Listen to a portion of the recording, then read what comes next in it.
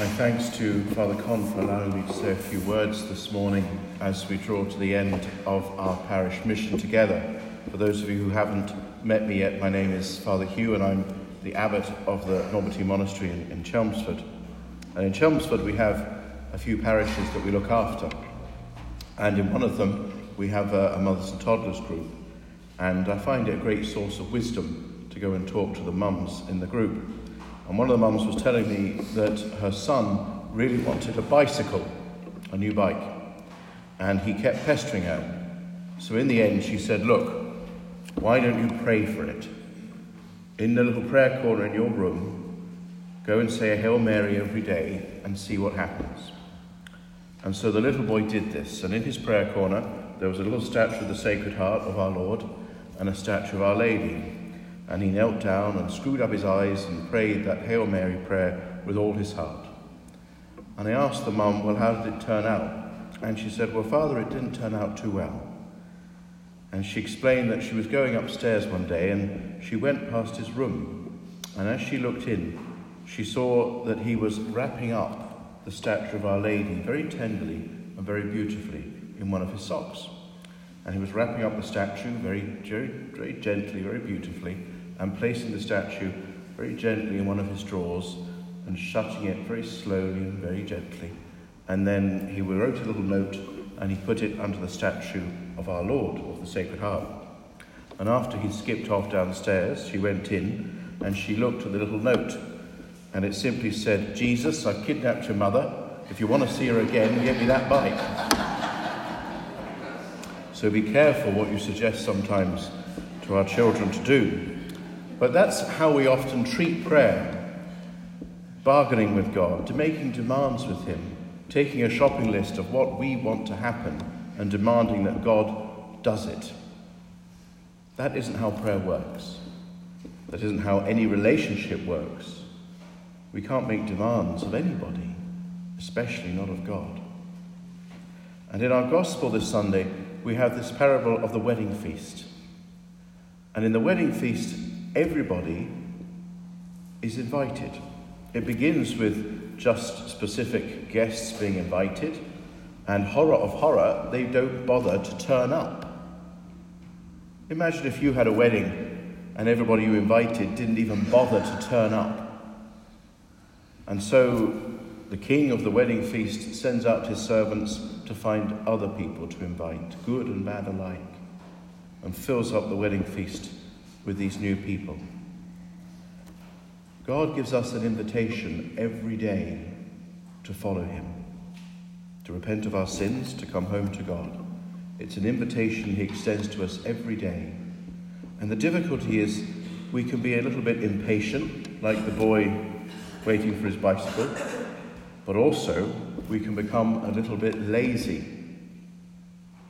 We become a bit lazy about living our Catholic faith.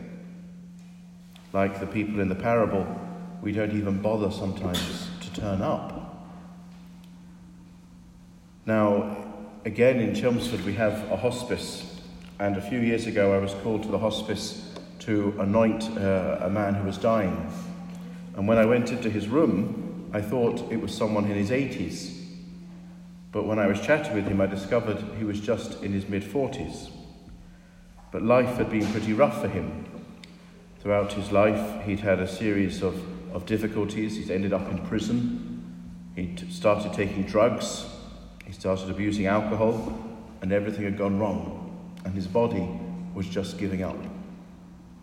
And he talked a bit about his life, but he explained to me that he always knew that God would look after him.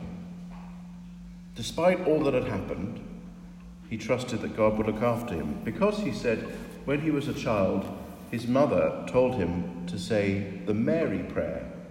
And if he said the Mary prayer every day, God wouldn't abandon him and he wouldn't die alone. And so I asked the man, what was this Mary prayer? What's this prayer? And he said, well, you know that prayer that we say sometimes. I can't remember the beginning of it, but I've always said the end of it. Holy Mary, Mother of God, pray for us sinners now and at the hour of our death. And he said that his mum had always told him that if he prayed that, he would never die alone.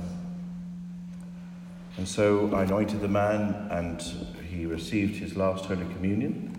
And I stayed with him, holding his hand, and he died while I was there. He didn't die alone. And I can tell you with absolute certainty that Our Lady came to get him. I have absolutely no doubt that by that deathbed, our Blessed Mother came to take him home. He prayed and he believed and he trusted. Even though his life went off the rails, even though his life fell apart, he knew that if he prayed and trusted, he wouldn't be alone. That's what prayer should be for us. That constant part of our life, that it isn't just demanding immediate results, but looking to the far horizon, looking towards eternity. And when we pray the Hail Mary, remember that we are asking Our Lady to be with us in the most important moments of our lives, now and at the hour of our death. Now, this moment. This is the most important moment in your life. Every moment is. Every moment where we're alive is a moment to live. And of course, at the hour of our death. And hopefully this parish mission this week has been a time to come home to God, to come home to him, to be with him, and to experience again the joy and the wonder of being a Christian, of being alive, and above all, of being loved. St. John Paul II said, the reason we have so few saints in the world today is perhaps because people are scared of being loved by God. Well, God does love us, and God loves you. And in this parish, as we come to the end of the mission, we thank God for his love in this parish. Thank you to all of you who come to the talks, to the liturgies. Thank you for all of you who come to confession. Father Stephen and I have heard about 3 or 4 hours of confessions every day this week. There can't be any sin left in Leigh-on-Sea. But thank you for turning up. And for those of you who couldn't be here, well, you'll still benefit from it, please God. Because what one part of the family benefits from, then the whole family benefits from it too. Thank God for your parish. Thank God for your parish family. And thank God for your faith. And thank you for being at Mass Sunday by Sunday. Thank you for living your faith. But remember, our Catholic faith, our Christian faith, it's not a sprint. It's a marathon.